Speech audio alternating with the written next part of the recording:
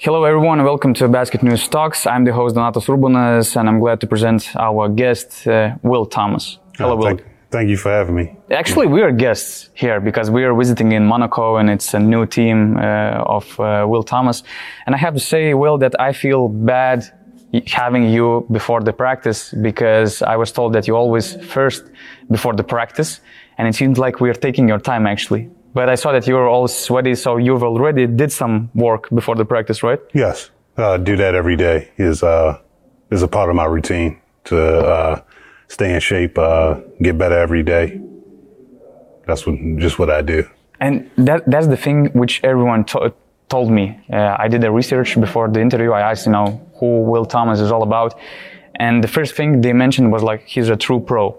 He's always first in the practice. He puts a lot of attention on recovery and stuff like that. So who set an example for you of, being a true professional to prepare for the practice, to put a lot of attention for recovery and stuff? I don't think it was just one person. I know I've watched a lot of different podcasts and interviews over the years that, like all the great players, they have a routine. They come in early, they stay after practice and work on their craft to get better and be the best player they can be. So it's the thing which you actually learned throughout your years in Europe, right? Because we didn't have podcasts like in 2006 and something like that, right? Right. I was still in college at that point, yeah. But I just learned over the years. I mean, as you get older, you gotta really take care of yourself if you want a long career. And eating right, the different recoveries, just everything. You just got to learn year from year to learn how to take care of yourself. Mm-hmm. So who were these players you followed the most, who you were listening to? I think I watched one podcast with Coach K from Duke, and he talked about how LeBron and Kobe and them, when he was with the U.S. national team, how they had, like he was trying to set everything up for them to practice and everything. And then they came back to him and it's like, no, we have our own routine, how we want to get our shots up, weightlifting and everything. We'll still go hard in practice, but we don't need you for that. We do that on our own. And, I already started before I heard that, but just hearing that, I was like, oh, okay, I must be doing the right thing. Can you describe your pregame routines right now? Can you compare, for example, right now and coming back to these years in Liège and Ostende in Belgium in general? Oh, early in my career, I didn't have a routine. It was basically just show up to practice probably like 20, 30 minutes before practice, change and just go out there and start warming up with the team. And after practice, just leave and go home. Why you were doing like this? I didn't know. Because on teams like that, you don't really have older players. You have guys that's in probably like their 5th, 6th year, but they still trying to figure it out too. You don't have 13, 14-year vets that can teach you how to become a true professional. So when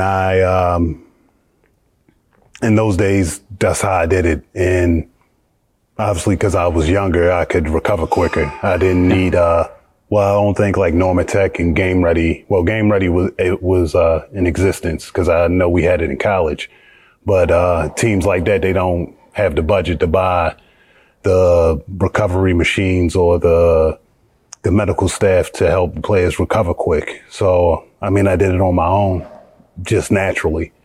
And then as I started moving up in Europe to different levels, you start to see the difference in the clubs and how they help players recover, the different things they do to help the players be the best players they can be. Do you remember any examples in your teams, like you had some teammates which had some specific routines and you were like thinking, oh, this guy is doing something interesting, maybe I should do that too? Not really. Yeah, not really. None of the players I played with. I guess When this was started, like when I was around in Valencia, maybe my first or second year, I just felt like I needed to do more because I wasn't a focal point on the offense. But when I just thought when I got my shot to show what I can do, I need to be ready. And that's when I started every day after practice, working on different low post moves and the 3-point shot to improve it. So when I do have that opportunity, I'm ready. And can you tell that difference, especially for all these young people who maybe like you will be listening to this podcast, looking for some inspiration? Can you can you tell me describe the difference of being ready with the routine, pre-game routine, pre-practice routine, and like, as you said, coming 20 minutes before the practice? Yeah, you feel the difference because you start making shots. You start making shots that you don't typically make all the time. You start making them more and you build more confidence. And then even the coaches, when they see you putting in the extra work, they put their trust in you, and then you can take off from there. And what is interesting, you're telling me all these stories about Valencia. How did you put more effort, to prepare yourself, to develop yourself as a player, to bring, to involve that mid-range shot, let's say long-range shot to your game. And I was following your career. You can see teams you've played for. And for me, you and, for example, Krunoslav Simon from Efes are these two examples of players who were, let's say, recognized in the EuroLeague late in their careers, like in early 30s, for example. Okay. Would you say that, that kind of, your approach on practice regime and stuff like that made that difference, that you actually, like a great wine, you started to be even better with some years? Yeah, I think I age with, I get better with age. Yeah. My game has never been really predicated on athleticism. It's always been more skill. So as I get more experience and learn even more about the different leagues, the different players over here, I think I improve. What do you think about all these guys who has kind of the same story like you, like Krunoslav Simon? Maybe you also have some players, you are also very fascinated about or something like that. I think it's great. I mean, for Americans, I think it's really great if you can make it into over 10 years in Europe, because it's very difficult to survive over here. It's just not, it's not all about basketball, because you have to adjust to the different cultures. You have to really learn a city, and it takes time to get comfortable to where where it is just basketball.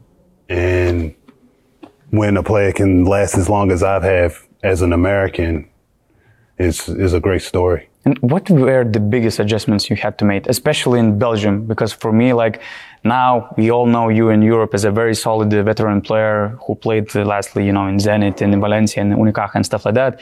But not many people know that you spent 3 years in Belgium. Then you went to Georgia, and it wasn't, ideal start of your career in Europe. Let's say it's not like somebody might think that just like you can play 2 years for, let's say, average European teams and then you can go to the EuroLeague. No, your path required a lot of patience. What do you remember about all these adjustments you had to do you had to make in Belgium, for example?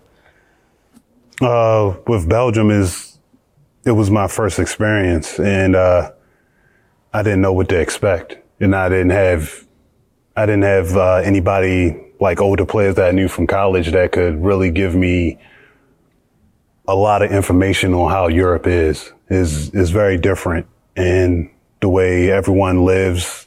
You go into a country where they don't really speak English. It's just learning how to drive a stick. I guess just fending for myself, because I had to grow up really quick. And, coming from the States, I was very close to home. I always had my mother, my father, my sisters taking care of me. And then when I came to Europe, I came by myself, and I really didn't know what to expect. And then I had to grow up very fast. do you remember, let's say, the most memorable, growing experiences? I remember I talked with Kenneth Potter, and he told that for him, the different sockets here in Europe was already some kind of, something like a shocking thing, or like some issues with mobile phones and stuff like that. What do you remember the most about all these first experiences? Yeah, back then it was my first year. I didn't even have Wi-Fi. I had to put the Ethernet cord into the side of the computer, and I had like a cord that was like maybe like 20 meters. So it went from the living room all the way into my bedroom and stuff. And the sockets to the power outlets and stuff, I didn't know what to do with that. I had to ask a few of the older players on the team what to get the adapters and things like that. It was difficult the first few weeks, months. Tell me, what was the most interesting things you experienced in Georgia? Because Georgia already sounds, let's say, very exotic, especially in basketball world, even in Europe. It was different. It was going from America to Belgium. I got comfortable in Belgium for 3 years, and then going all the way to the other side of Europe, where it was just different. The food, the people, everything is not a big basketball country where they support basketball, or they have some good players like that play for the national team and things like that. But as a whole, it's not the greatest league to play in or anything like that. It was just one of the stops in my long career. That experience, it was a strange move, looking from a side, but it helped you to get the Georgian citizenship, which helped you later, especially going to the leagues like Spain because of the foreigners rules and stuff like that. But before, making that decision to get the passport and stuff like that, did you have any concerns? Like, wasn't it weird for you, to, let's say, to request that citizenship and stuff like that?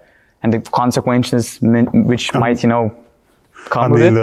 The team offered the citizenship as a part of the deal. Yeah. And then, that was basically the deal. That's the reason I went. Yeah. Because if you get European citizenship, it opens up a lot of more doors for you. And when I got there, I went off the decision because I didn't have any kids. I didn't have many bills. I had no wife or anything. So I was only thinking about myself, and I was like, I can do it by myself for a few months, for 8-9 months. And then I have the citizenship, and then I can take off from there. Did they ask you to play for the national team? No, they never asked me. Mm-hmm. The next thing, we talked about your preparation routines and stuff. The next thing why we, let's say, admire your game here in Europe is the way how you read the game, is the way how you adjust in European basketball. And is it possible to learn, let's say, to build your basketball IQ? Who taught you the way you play at the moment, the way you played throughout your career? Or it was also, going through your experience? Yeah, it's just my experiences from when I was younger. When I started playing high school basketball, my high school coach really taught me different aspects of the game to help the team win. It's not all about scoring. You got to play defense. You got to share the ball. You got to encourage your teammates. Just helping the team win. People will remember you as a winner more than anything else, or a champion. I think that was my goal. Every game, every season is try to win as many games as possible and win the championship. Who were the smartest players you played with, the smartest coaches you played for, or let's say the smartest coaches you even played against? I don't know. Especially in Europe, it's so different. The basketball here is so different. Especially in the EuroLeague, all these countries have their own basketball, the way they play. Yeah. I'm not sure.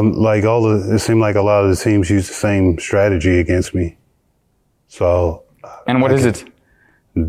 Double team. Double That's team. a good strategy. Yeah, double team from the baseline. I think I've seen every double team you can possibly do. So, I mean, they tried, but most of them don't work. It depends on who the players are. Which defensive, presence is the biggest challenge for you? Is there any team, any coach you kind of, you enter the court and you know that, okay, that's going to be a really tough night for you? No. No, it's, most of the teams, if you can't guard me one-on-one, then you're going to have a problem. Yeah, you're going to have your defense always rotating, which puts you at a disadvantage. In one of your interviews, you mentioned that Unicaja Malaga experience, in that team, let's say you learned how to play. You learned something special. It seemed like you learned something which, let's say, upgraded your game. Can you be more in detail what you remember? And maybe Coach Plaza did any influence to it, or it was just, Spanish basketball league level? I guess it's a little bit of everything. I know the year before I was playing in Italy and I was playing 35, 38 minutes a game. And I mean, I scored a lot and I mean, I did different things, but the team wasn't really winning. It wasn't, we wasn't really together to, have a successful season. And then I went to Malaga and we had 12 players, everybody capable of starting, playing big minutes on lower level teams. And you really learn the team concept playing for a team like that and learning how to play together. And at EuroLeague and ACB level, you really have to do that if you want to be successful. Yeah, I remember you loved your time in Malaga a lot, but the next stop was probably even better for you, right? Yes. Valencia. Can you call Valencia as your second home? I'm not sure. I think Spain as a whole is I really like everything about Spain was great. The weather, obviously, the culture, basketball, everything. I could consider that a second home. What was the best Valencia memory for you? When it comes to Valencia, the first thing you start to think about. Well, on the court is winning the Spanish league because the organization, the team had never done that before. And it was very unexpected, right? Was it the year with Pedro Martinez as the head coach? Yeah. Pedro, yeah. It was just, I guess, throughout that season, it was a harder season than we had to do. We lost in the Copa in the finals to Madrid, and then we lost to Malaga in the Euro Cup final. And we was up at the end of game 3, and we lost at the end. It was heartbreaking. And then we continued to work, and then to make it through the playoffs, we beat the 3 most historical teams in ACB history. So to get that championship, it was I don't even know the word. It was great. It was a great feeling. What was so special about that team, which helped you guys to overcome all these challenges and huge teams? I think just staying together and staying focused. We just believed in each other, and it turned out well for us. Yeah, you already mentioned that you're that kind of team player, and the biggest victory for you is team effort and team win. And the next thing which I figured out about you during my research was that these people said that Will can be, let's say, silent in the locker room for 1 month, but then he can speak out about some important things. And I remember what was unusual about you. In one game, it was probably in 2018, there was a timeout where you spoke out very loud about selfish play, selfish game, and it was in Valencia. Yeah. Do you remember that situation, that particular moment, and when you feel that you need, to speak out about some important things? It's always about the team. That's how I always carried myself. It's about the team. It's never about the individual. And when someone starts putting themselves above the team, someone needs to speak up, whether it's the coach or the captain of the team, whoever. They need to speak up about it and tell somebody if they start carrying themselves in the way that they're above the team, then you just need to speak up about it. And talking about your current situation, let's say, one of the few mysteries I had was the first thing, why you left Zenit? Because for me, it seemed like, it was a perfect combination, both for you and both for us in the team. What didn't work out, for you to stay in St. Petersburg? They didn't offer. That's the main thing, right? If you don't offer, there's nothing I can do. The next thing was that when you went to Kazan, probably it was the first time in your career when you left the team even before the season, not even during the season, right? What happened, actually? It wasn't the right fit for me. What is not right fit for Will Thomas?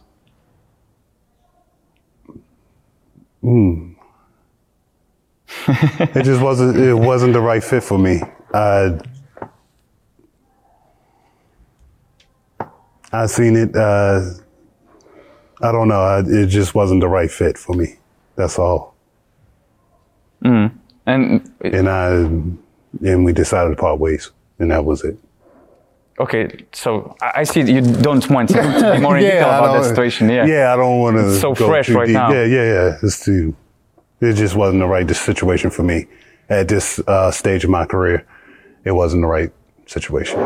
In this stage of your career, what you're looking for the most? What kind of right situation you're looking for? What kind of expectations you have for yourself? Just to win. I think for me, being around for so long, and I might have a little bit of a shorter fuse for the bullshit. So I really just want to win. If we're winning, everybody's happy. The mood around the team, everything is good. I know we can't win every game, but if we're winning most of the games, it's a fun time. The season goes by easier. Everybody's happy and enjoying the season. What do you think about this Monaco team? What's your first impression about all this, let's say, new team with many fresh additions? Yeah, it's a very new team. We have to come together very quick if we want to have a successful season. Everybody has to play together. We have to stay healthy, stay focused. I know we have a lot of young guys who haven't played at this level. And I can already see now that they're leaning on us, the older guys like me, Mike, Nemo, all of us, because we have the experience and knowledge of to be successful at this level. So if everybody just play together, follow the coach's lead, believe in the system, we should be okay. What do you think? What will be the main strength of this team, the main force of Monaco?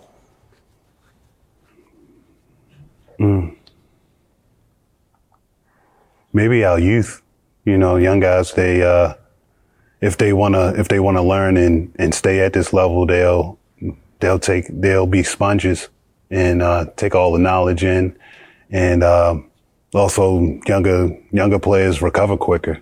We're gonna play maybe close to 70 games this year. That's a lot, and we need all 15 players to stay healthy, be ready when their number is called.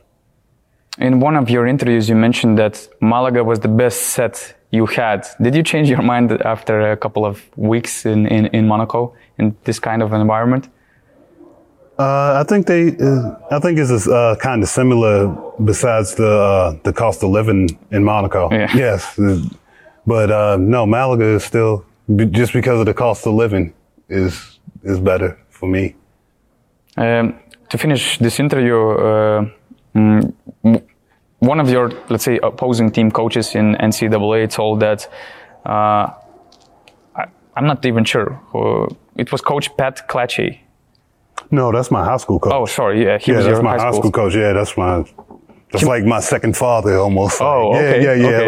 like yeah, we're that close. Why he was so important to you? Is there any kind of, story? What would you say about that relationship? I met him over 20 years ago when I was in middle school, and he recruited me to come to Mount St. Joe High School. And I mean, it's just a great relationship. My parents still talk to him all the time. I talk to him all the time. And I think he the one that taught me how to win, how to be a champion. So the lessons I learned from him, I still take to this day. And he taught me the hook shot, the left-hand hook shot that I still use today. So that's where I got it from. Yeah, and he told that, I love it when Will is in our gym. Spring, summer, fall, he plays every game like it's his last. And when your last game will come, I hope, you have many years in your tank, but what Will Thomas will do after his last basketball game? I don't know. I'm gonna go home and decompress from basketball. I think that's the first thing I would have to do is decompress, because it's been very stressful, very demanding on my body and mind and my family. So that would be the first thing I would do. After that, I would see what would come to me. Before all these good days will come, I wish you, to take the best out of this experience and out of the best of all these years remaining. Yes, I will. I probably won't miss playing basketball, but I'll probably miss the locker room, things like that, because you don't get that outside of basketball, the camaraderie with the teammates and, just talking out trash every day and doing that type of stuff. That's probably the only thing I will miss. That was Will Thomas. Thanks a lot for your time. Thank you for having me.